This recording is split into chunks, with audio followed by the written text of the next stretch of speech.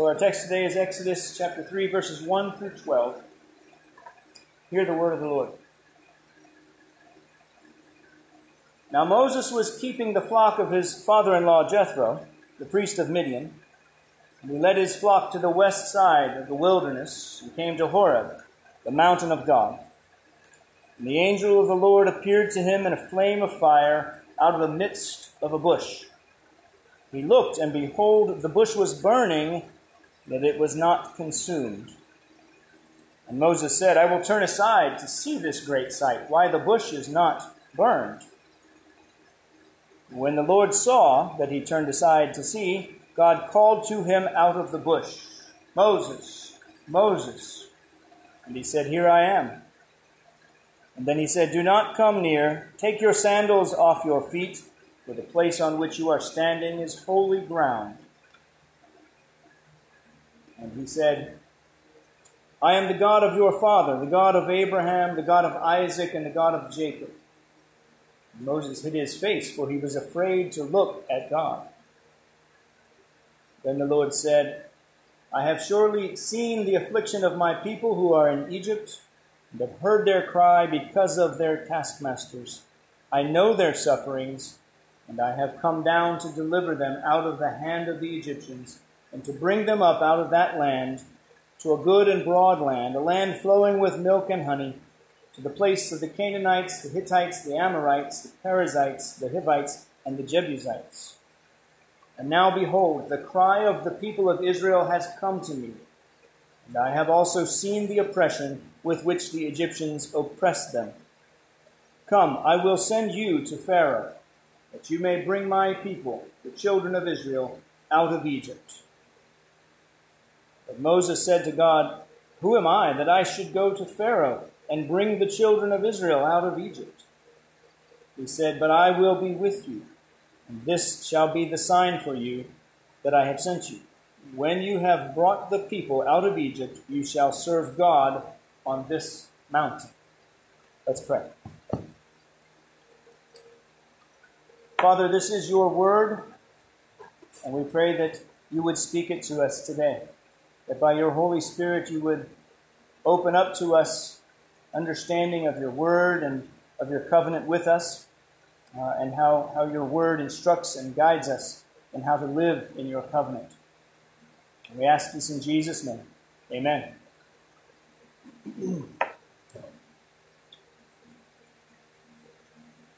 So the book of Exodus is part of the Pentateuch. You may remember when we studied Genesis, the word Pentateuch is the 5 books. These are the books ascribed to Moses.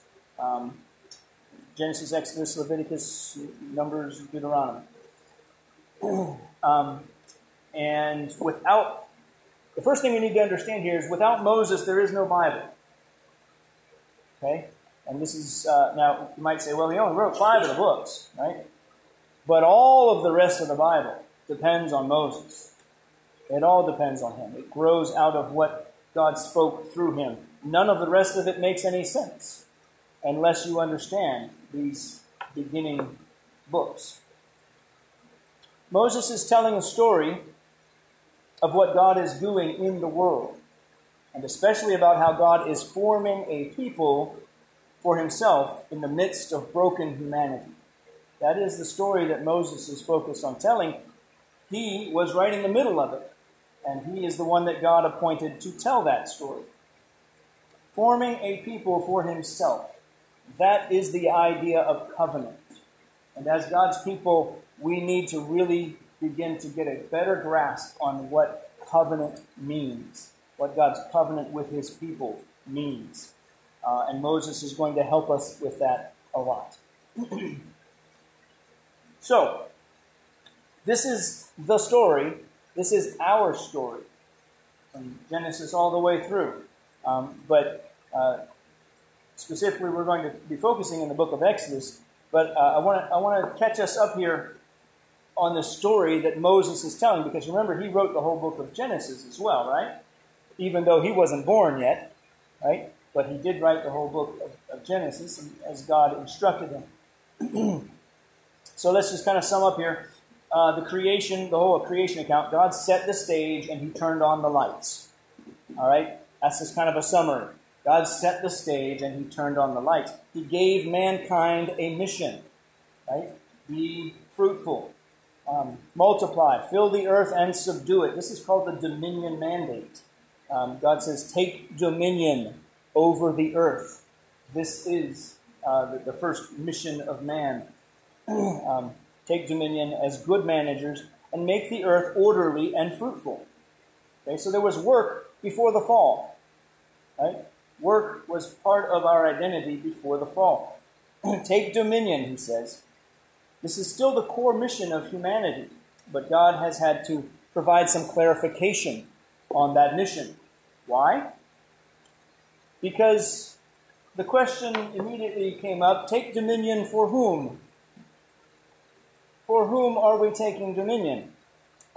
Before the flood, everyone was taking dominion for himself. Right?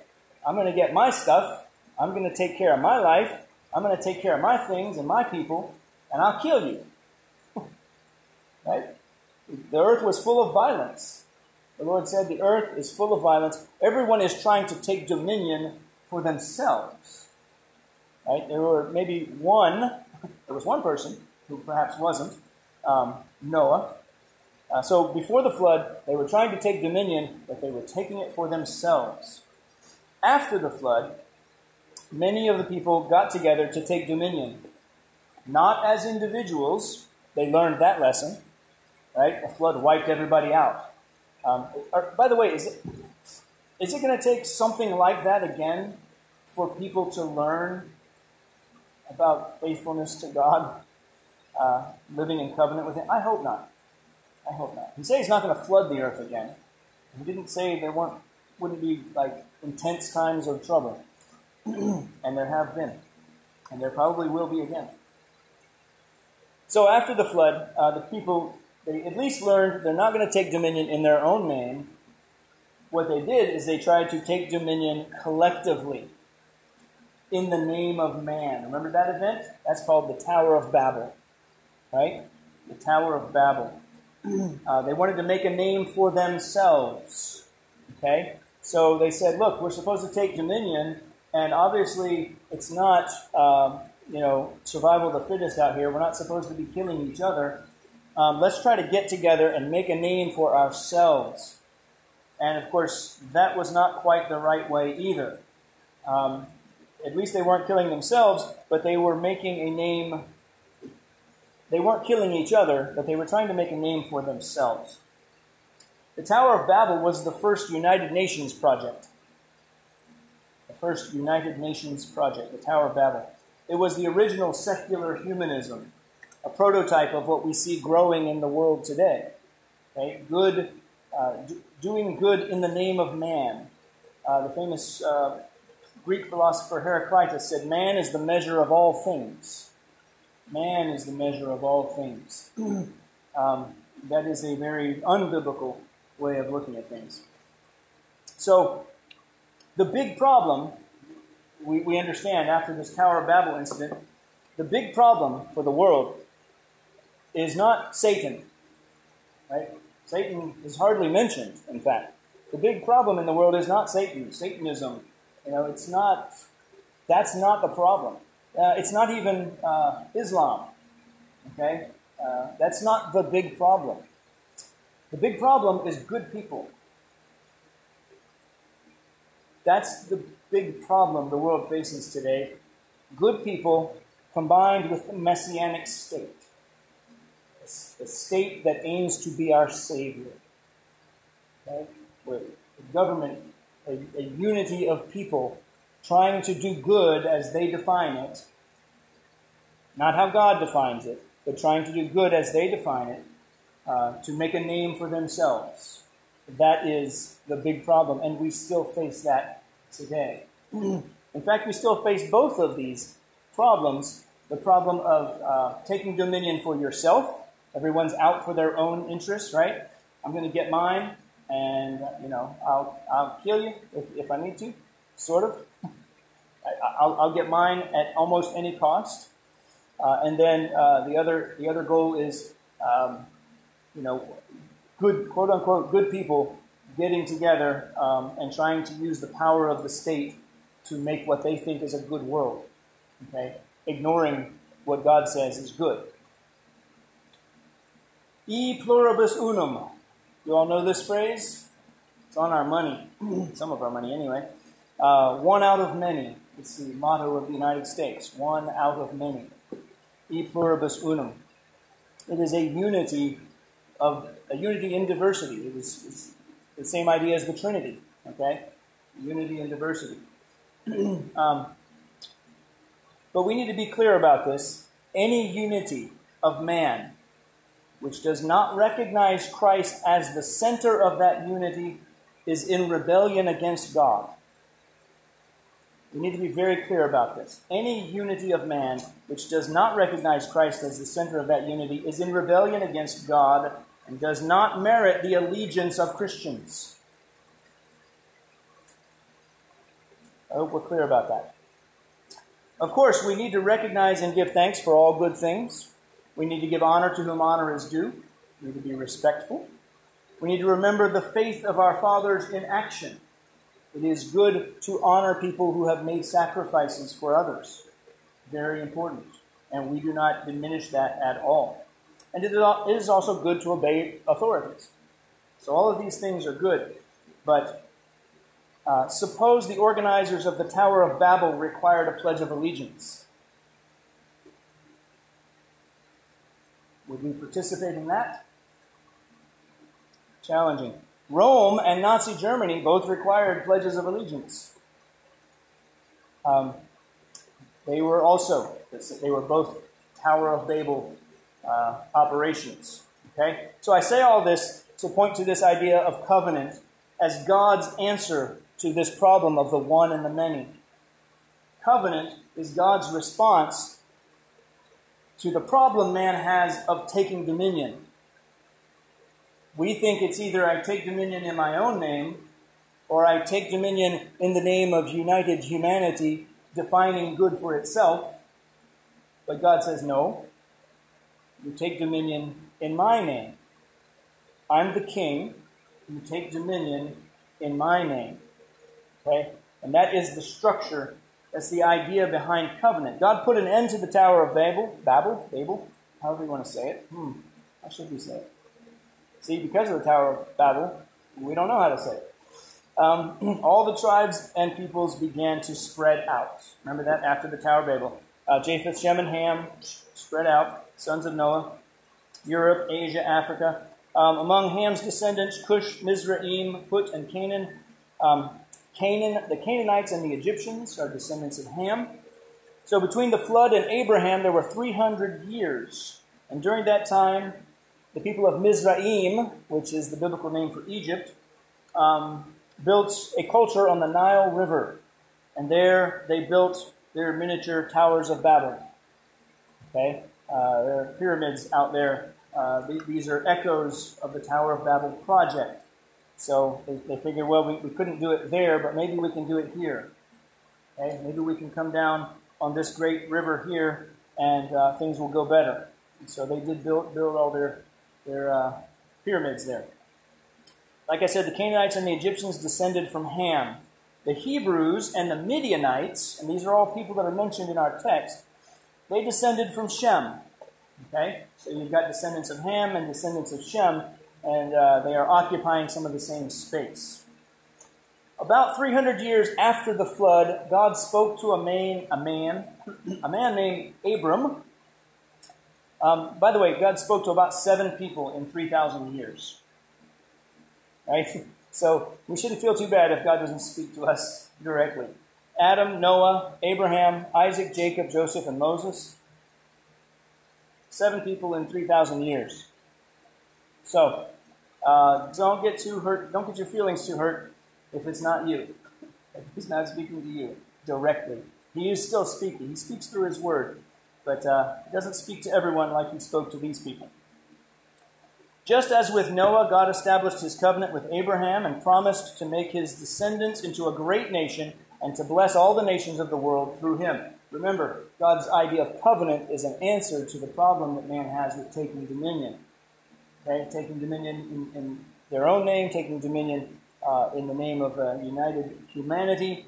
Both of those are incorrect. God's response is covenant, and he says, look, here's how it's done. And he grabs Abraham. Okay? So that's where this whole thing with covenant is going. He grabs Abraham, and he says, look, I'm going to build you into a great nation.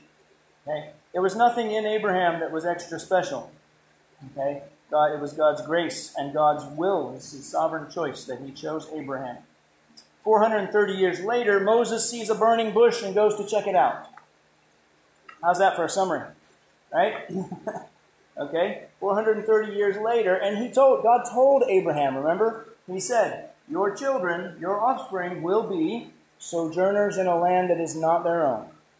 They will suffer there 400 years, and then I'm going to lead them out. Okay? So God promised that is part of his covenant. His people, at least some of them, would still remember that. So a few reminders here. The book of Exodus has 40 chapters in it. About half of them are used to describe the Exodus itself, and about another half to detail the covenant that God makes with them at Sinai. Moses seems to be very focused on this idea of covenant because he really only spends 2 chapters out of all the 40 for the first 80 years of his own life. Okay? Doesn't tell us a whole lot about his own life at all. 80 years of his life passed, and really just in chapter 2. Right? Just in chapter 2 of Exodus, 80 years of Moses' life.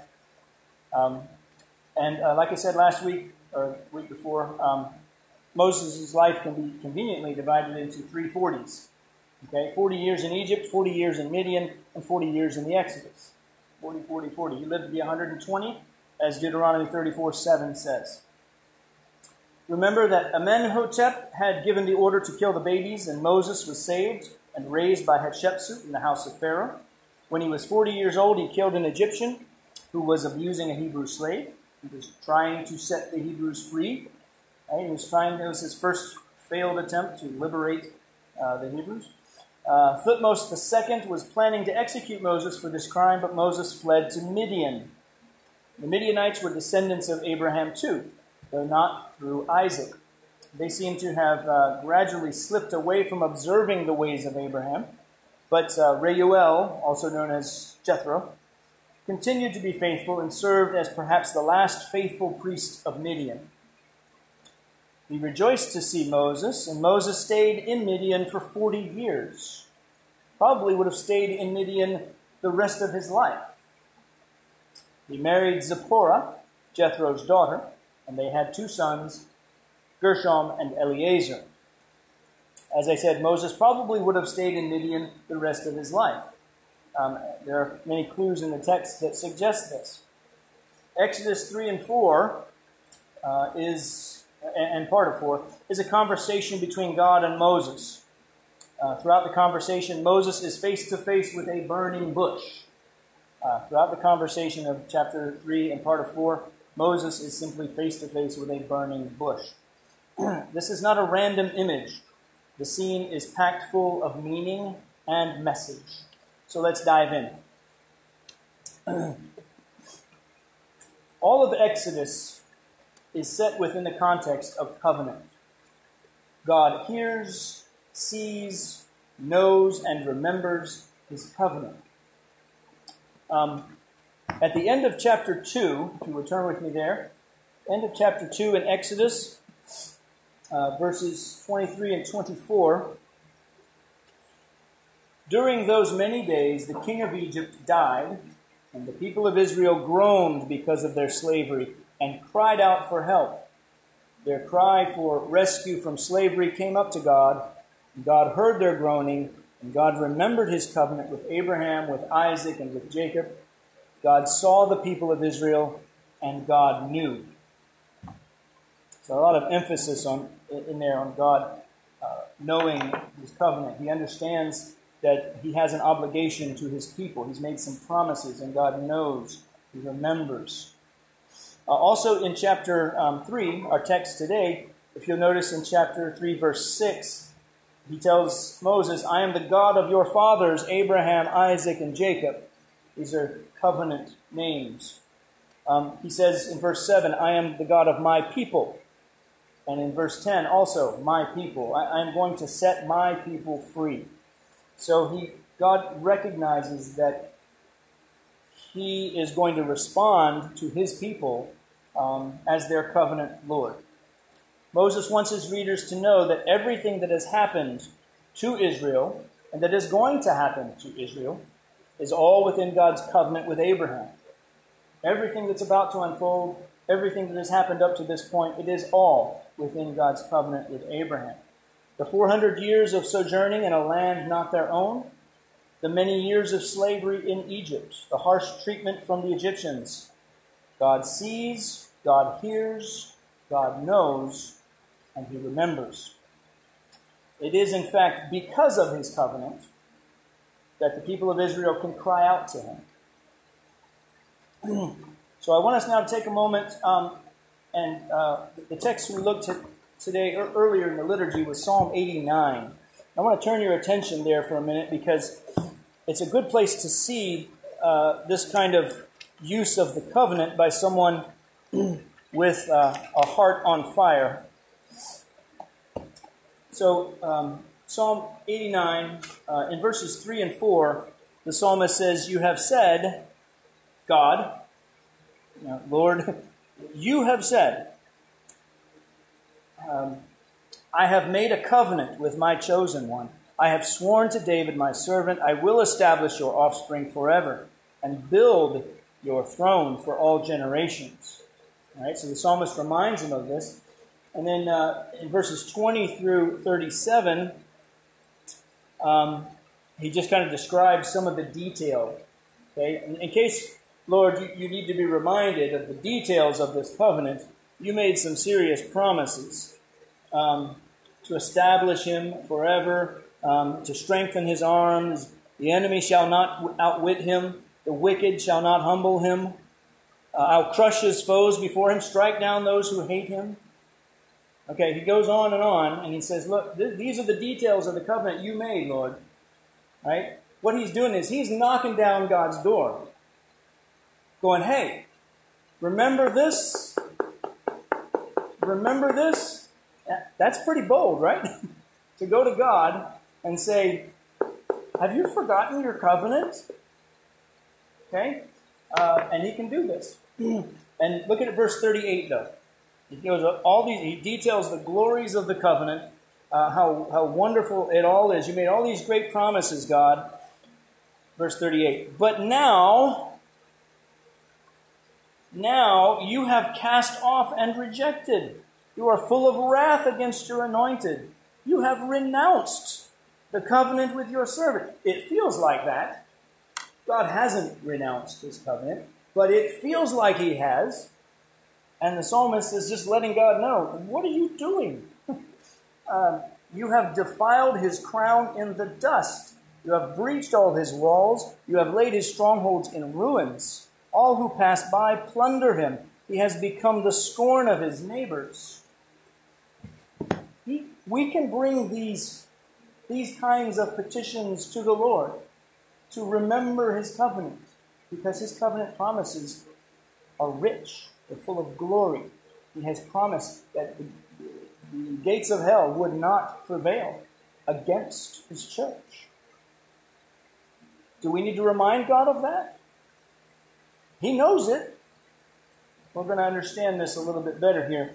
However, I wanted to point to that because it is a good indication that the people can cry out to God on the basis of his covenant. That is the only reason that they're able to cry out to God, is because he is their God. He is their covenant Lord. If he isn't, then they've got nothing to stand on, right?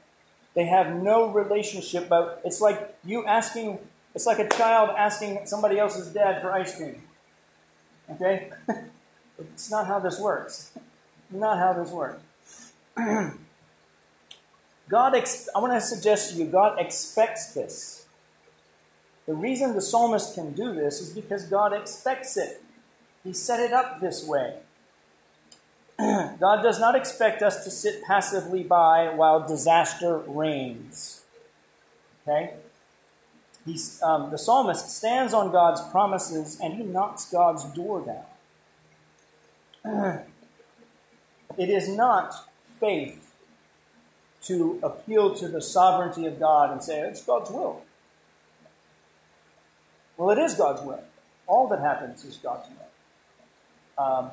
Joseph being beat up and thrown in a well, that was God's will. That got him to Egypt in the first place, right? And all of their suffering in Egypt. That's God's will too. What's going on? So we call out to God. What are you doing, God? But God set this up. We need to understand. God set this up, and he did it deliberately. Because you can't have faith and fatalism. Right? You can't just sit by and go, oh, it's God's will. And not be grieved at it. Not be bothered. Okay? Faith is contrary to fatalism. Faith requires you to go, yeah, I know you're sovereign. That's why I'm asking you to fix it. You see what I'm saying? Faith does not sit by passively and go, it's God's will. I won't do anything. I don't need to ask God for help. It's just God's will. That's fatalism. The faith that God calls us to is not fatalism. He puts us in these situations. He sets the bush on fire so that we can appeal to him. So that we will appeal to him. Okay? That's important. God sees, God hears, God knows. God planned for the captivity in Egypt, for the slavery. He told Abraham, it's going to happen. I'm going to do it. Your children, your descendants are going to be slaves in Egypt. And he didn't say it this way, but it's because of me. I'm going to make them slaves in Egypt. I'm going to set the bush on fire. He said he would redeem them and bring them back to the land, and yet, as he tells the story, he describes it as him responding to their cry for help. He said he was going to do it. Right? I'm going to do this. Not only am I going to make you slaves in Egypt, I'm going to set you free too. Okay? I'm going to set you free. And then when he tells the story, he says, I'm responding to their cry for help. It's a mystery, isn't it? God says, I'm going to do something, and then he does it because they cried out for help. Verse 7 of our text. The Lord, this is verse 7 from chapter 3. Then the Lord said, I have surely seen the affliction of my people who are in Egypt, and have heard their cry because of their taskmasters. I know their sufferings, and I have come down to deliver them out of the hand of the Egyptians. As his covenant people, he wants us to actively come back to him. He wants us to cry out to him, to appeal to him, and to call on him for help. Okay? This is the context of the story of the Exodus. God doing what he said he was going to do, and doing it in response to their cry. Doing what he said he was going to do, and doing it in response to their cry. So the text, let's go to Exodus 3 here, to the beginning of the text. And it has a troubled start. Okay? So chapter 2 ended with them crying out for help, right? Crying out to the Lord for help. Now Moses was keeping the flock of his father-in-law Jethro, the priest of Midian. And he led his flock to the west side of the wilderness, and he came to Horeb, the mountain of God. 40 years. 40 years. Not 4. 40 years after his failed attempt at liberation. He killed the Egyptian 40 years ago. God's chosen Redeemer is tending the sheep of a Midianite priest in the backside of the desert. He's nowhere near God's people, relatively speaking. He's out in the middle of the Midianite desert. Okay? Why, as Moses said? He fled. God's people had rejected him. Who made you prince and ruler over us? Oh no, the thing is known. I got to get out of here. what God is doing here in Exodus 3, I'm determined to make it Genesis. In Exodus 3, the beginning of Exodus 3, is he is grabbing Moses' attention. And how does he do it? Burning bush. A bush that is on fire and yet is not consumed. Now, I imagine a wounded cricket might attract your attention in the backside of the desert. You are so bored, right? I wish there was something to do. I got a cell service. I wish there was something to do here. And so, it wouldn't have taken much probably to attract his attention. God gives him a burning bush, right? Tree up on the hill, and it's burning, and it doesn't seem to be consumed. It's been burning for half an hour now. So he says he's going to go check it out. What I want to suggest here today is both the burning bush and the words that God speaks are meant to grab Moses' attention and bring him back to his people. Moses, I think, would have stayed in Midian the rest of his life. I don't think he was connected with his mission. He thought he's done. He made his attempt. Because he's 40 years after the first, if he's not going back to Egypt after 40 years, and he's 80 years old, he's probably not planning to go back to Egypt. Here he is, seeing this burning bush. So before we get to the burning bush, I want to talk about the words that God uses to address him. Angel of the Lord appeared to him in a flame of fire in the midst of the bush, and then God spoke to him. So God sees he's up there looking at the bush, and then God says, Moses. And Moses said, here I am. And he said, do not come near. Take your sandals off your feet. The place where you're standing is holy ground. And then he says, I am the God of your father, the God of Abraham, the God of Isaac, and the God of Jacob.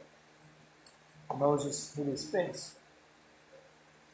God identifies himself to Moses. As far as we know, Moses had not heard from God, right? God had not spoken to him. And remember, God had only spoken to 7 people in 3,000 years, right? Of course, they all knew Abraham, Isaac, and Jacob, okay? He's only, 3 generations away from Jacob, 4 generations away from Jacob. So he says, he identifies himself to Moses. I am the God of your father, the God of your father Abraham, the God of your father Isaac, the God of your father Jacob.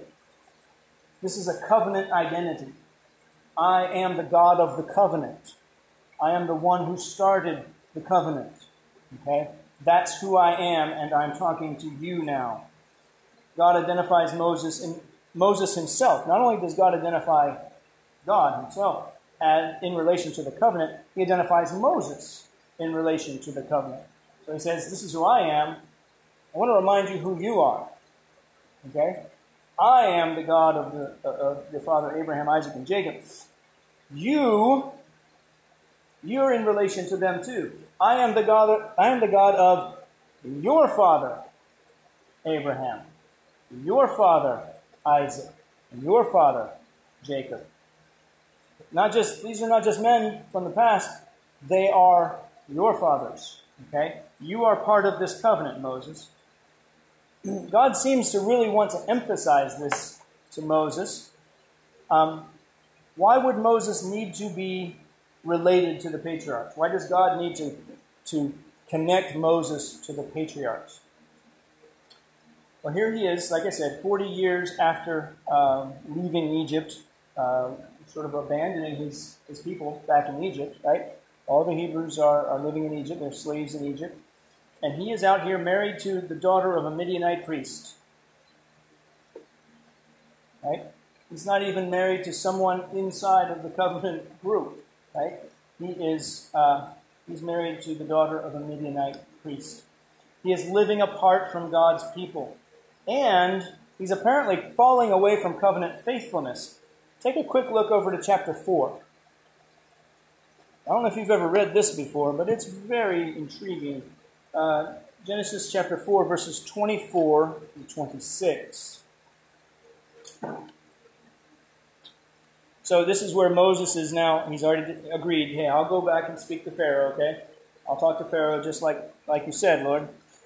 So at a lodging place on the way back to Egypt, he's heading back to Egypt. He's got his wife, Zipporah, and his 2 sons, and they are heading back. He may only have one of his sons, I'm not sure. But anyway, they are heading back at a lodging place on the way. The Lord met him and sought to put him to death.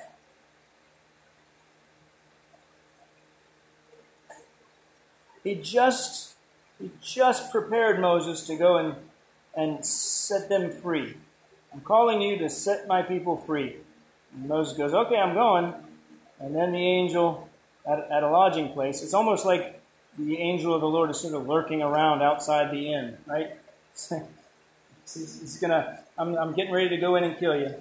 The lodging place on the way, the Lord sought to put him to death. Then Zipporah, his wife, took a flint and cut off her son's foreskin and touched Moses' feet with it and said, surely you are a bridegroom of blood to me.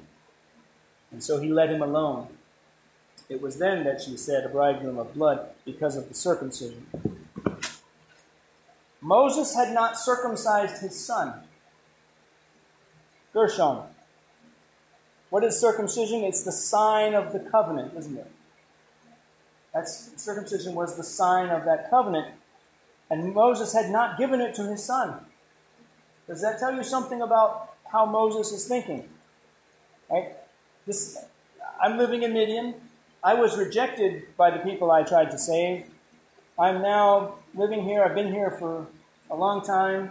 Things are pretty comfortable. I'm taking it easy. We're having drinks at the end of the day under the terebinth tree. And I got my wife here, and all is well. And he is not paying attention to the covenant sign. He did not give his son the sign of the covenant. God apparently thought it was pretty serious. You think God could have found somebody else? He said, I got to kill Moses now, so guess I'll find somebody else. Well, he would have, but that wasn't in the story. But he says, I'm gonna kill him. And Zipporah, his wife says, look, you're supposed to do this, dummy. Right? You're supposed to do this. Pay attention to the covenant. And so the Lord leaves him alone. Okay, I'm not going to kill you now. But you see what's going on with Moses. He has become disconnected from his people. They rejected him, so he rejected them. Right? We need to be careful of that. I venture to say someone might have told you that you're crazy. Why are you doing what you're doing? Why are you here on a Sunday? Why do you do what you do, and why do you do it like you do it? Some of God's people are not going to agree with us. Some of God's people are going to be opposed to what we're trying to do.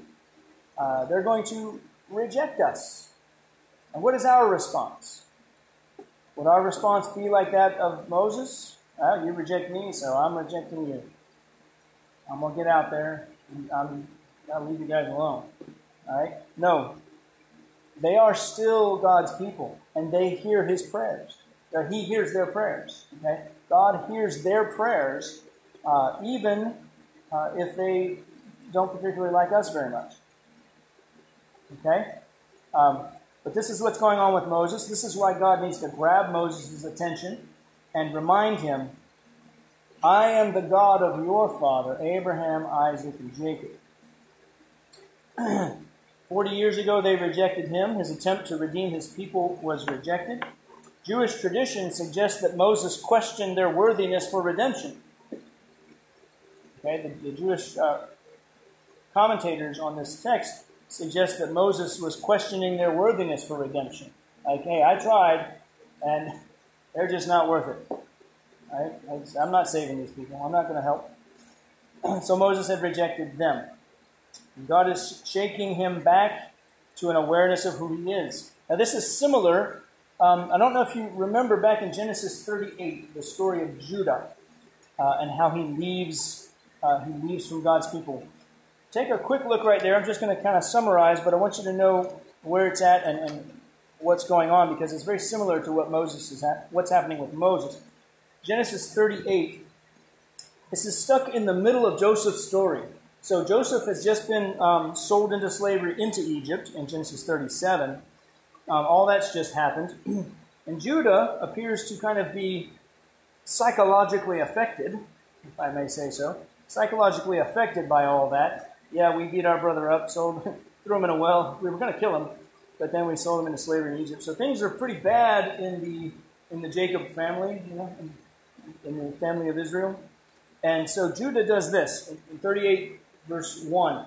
It happened at that time that Judah went down from his brothers. He went down from his brothers and turned aside to a certain Adullamite, whose name was Hira. There Judah saw the daughter of a certain Canaanite, whose name was Shua. He took her and went into her, and she conceived and bore a son, called his name and another one named Onan. The Hebrew here emphasizes that he went away from his people. Judah leaves his people. It's a strange place because it's right in the middle of the Joseph story.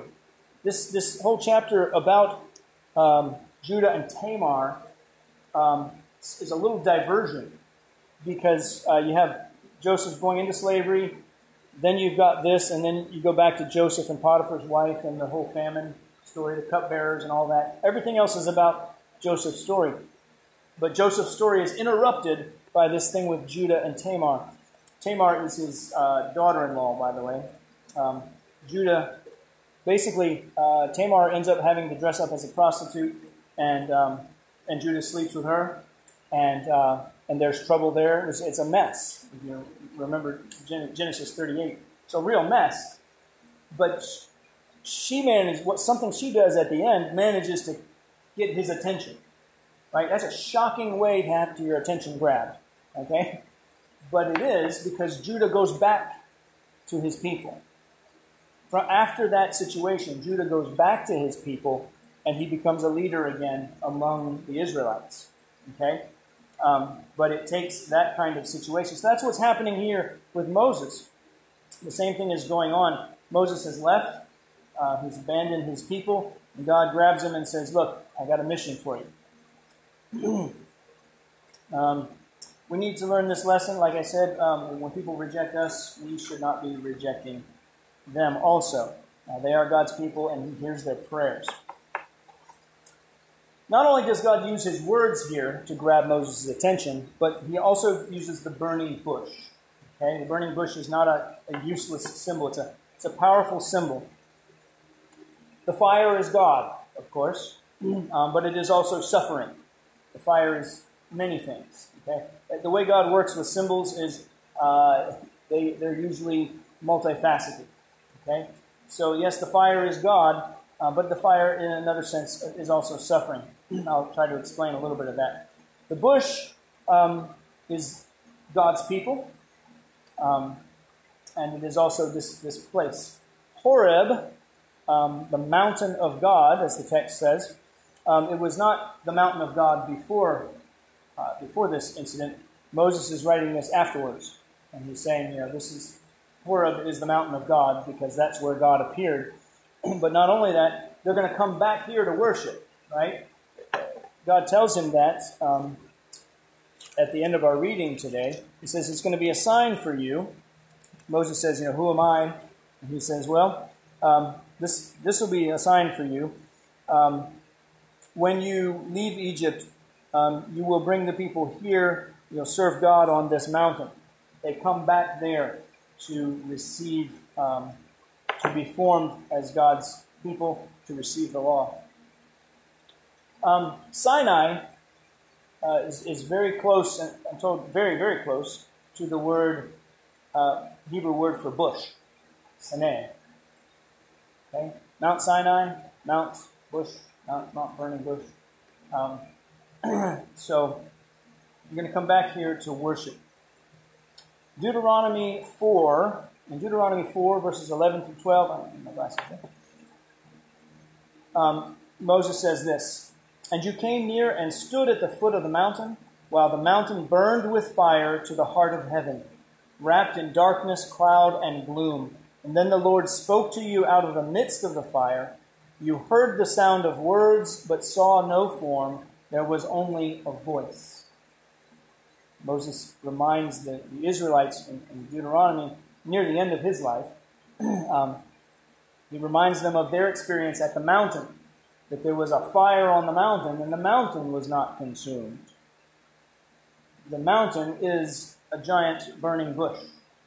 Okay, what he does for the people of Israel, he does to Moses first. There's a little burning bush here. I'm going to talk to you from the bush. And then you're going to bring the people back here, and I'm going to talk to them from the mountain. Okay, a burning mountain. So there's the burning bush, the burning mountain, they're the same thing. And later on in chapter 4 of Deuteronomy, 32 through 33, he says, he's again appealing to the Israelites, "For ask now of the days that are past, which were before you, since the day that God created man on the earth, and ask from one end of heaven to the other whether such a great thing as this has ever happened or was ever heard of.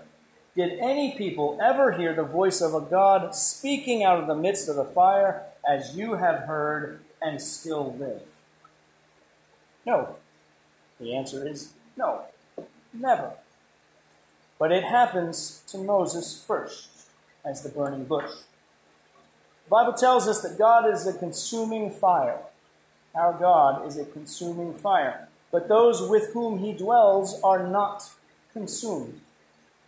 Those with whom he dwells are not consumed. Fire refers to God and his presence among his people. We see that also in Pentecost, the flames of fire above the apostles' heads. It also refers to the suffering of God's people. So in another sense, Egypt is like the bush, and the fire is suffering. Israel in the bush and the fire of suffering. Okay, not only is this imagery about God's covenant, but it's also about God's people enduring suffering. How do we do this? And how do we endure suffering? In 1583, okay, not ancient 1583, but 1583 A.D., 11 years after St. Bartholomew's Day massacre. This was the massacre of the Huguenots in France. So 11 years after that massacre, the Huguenot Church is having a synod, a gathering, and one of the things they are doing there is deciding on a symbol for their church. And what do you think, what symbol do they choose? The burning bush. They chose the burning bush. Suffering, God's people in the midst of suffering. They were a persecuted church. Calvin says the fire of persecution is in the church, but the church is not consumed. The fire of persecution is in the church, but the church is not consumed. Moses sees a bush wrapped in fire, but not consumed. Israel is in Egypt, but they are not consumed. Israel should not survive. It's not natural. It's not natural that Israel is surviving in the midst of its suffering. And yet they are not surviving. They are being fruitful and multiplying. Not only are they surviving, they are growing. But they do cry out to God because of their suffering, and he hears them. And he will deliver them. And the same is true for us, for we too are Israel. You will walk through the fire and not be consumed. It doesn't mean you won't feel the heat. It doesn't mean you won't feel the heat. It doesn't mean there won't be some pain. But you will walk through the fire and not be consumed. We are to cry out to the God who sees, who hears, and who remembers his covenant. He plans to deliver us. We do not know when or how, but he will hear our prayers and respond. Again from chapter 3, verses 7 and 8. Then the Lord said, I have surely seen the affliction of my people who are in Egypt, and have heard their cry because of their masters, the taskmasters. I know their sufferings, and I have come down to deliver them out of the hand of the Egyptians. It is true for them, how much more for us, having Jesus. Jesus says, I know their sufferings, I have come down to deliver them, not out of the hands of the Egyptians necessarily, but he has come down to deliver us. So we can give thanks even more so. We have Jesus interceding for us with the Father. Let's pray. Father, we thank you. We thank you for your covenant. We thank you that you have made us part of your covenant. Members, citizens of your kingdom. And we know that we can cry out to you for help, Father, and we pray that you hear us, Lord. We know that you hear us. We do cry out to you, Lord, to change us and to change this world, restore to us the glory that you once, your kingdom once experienced and once knew, the glory that your name deserves. Strike down your enemies, Father, and raise up your people. We thank you for your word today, Father. And we do so in Jesus' name. Amen.